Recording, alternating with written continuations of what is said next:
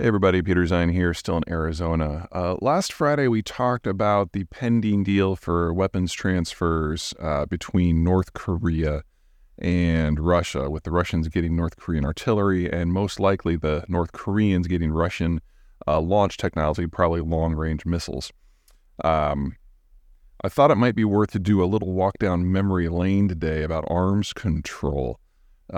Most meaningful arms control that the United States has participated in that has shaped the world was between the Americans and the Soviets at the end of the Soviet period under Gorbachev. Things like the Anti-Ballistic Missile Treaty, the START and the SALT treaties and such.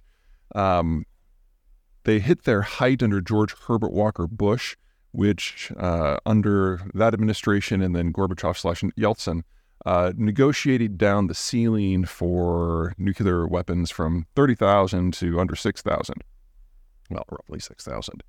And then things kind of stalled. Under the Clinton administration, Clinton saw himself as a domestic president, really was not interested in foreign affairs much at all. And after it became apparent that Yeltsin was, let's just call him mildly corrupt, the desire to be affiliated with the Yeltsin government was relatively thin anyway. Al Gore kind of was subcontracted out to handle foreign affairs, but once Clinton got involved in domestic scandals involving interns, pretty much all foreign policy just kind of melted away. And so we didn't have much progress under that administration. The W administration came in and hit it off fairly well with Vladimir Putin in the early days. In fact, many things that the United States did in the global war on terror in Central Asia wouldn't have been possible without a partnership with the Russians. And under that sort of environment, there was a bit of a renaissance in relations, and there was another phase to arms control which negotiated down the level further. It wasn't perfect because the nut level went from roughly 6,000 to 7,000 down to about 1,500, but the the warheads in between weren't necessarily destroyed. They were simply removed and stored separately. Still better than being on the hair trigger, but it wasn't perfect.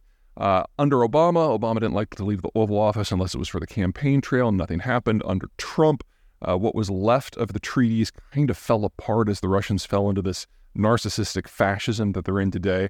And then obviously under Biden, relations have torpedoed completely because the Russians are on a genocidal warpath. Where this leaves us is that the Cold War and post-Cold War treaties, for all intents and purposes, are gone.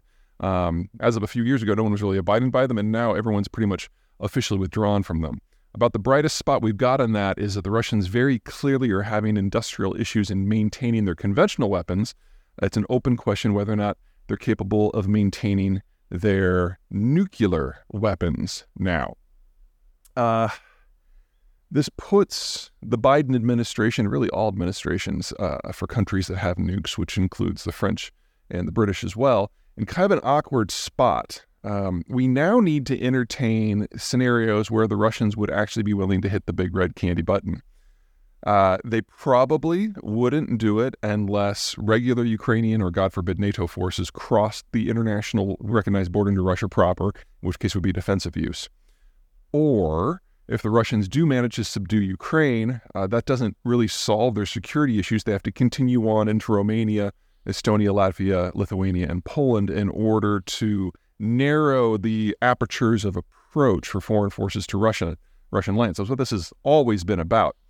But we now know that Russian forces are kind of hot crap. And in that scenario where they'd face off against NATO regular forces, they'd probably be obliterated.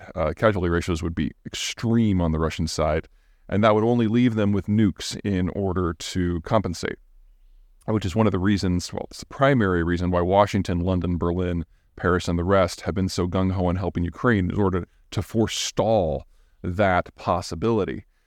But it also raises what could potentially be the nightmare scenario. We know that the Russians are having problems maintaining everything. And we know the Russians have lacked the industrial capacity to build new stuff. So everything they have is old. In the case of these missiles, things that were built in the 70s in many cases. So what happens if Putin hits that big button and nothing happens?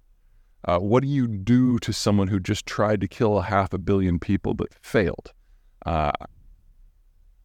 No criticism of the Biden administration here. That's a tough call that no one has ever faced when they're sitting in the big chair before.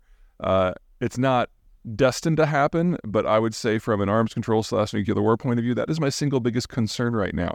What do you do when the intent is there? When all the pieces are there, but on the day that you hit the button, it just doesn't happen to work because you know they're going to hit that button again very, very quickly. And we no longer have the procedures in place to try to defuse that situation, largely because the Russians have ended them. So, if you want to stress about something, I give you permission to stress about that. Take care.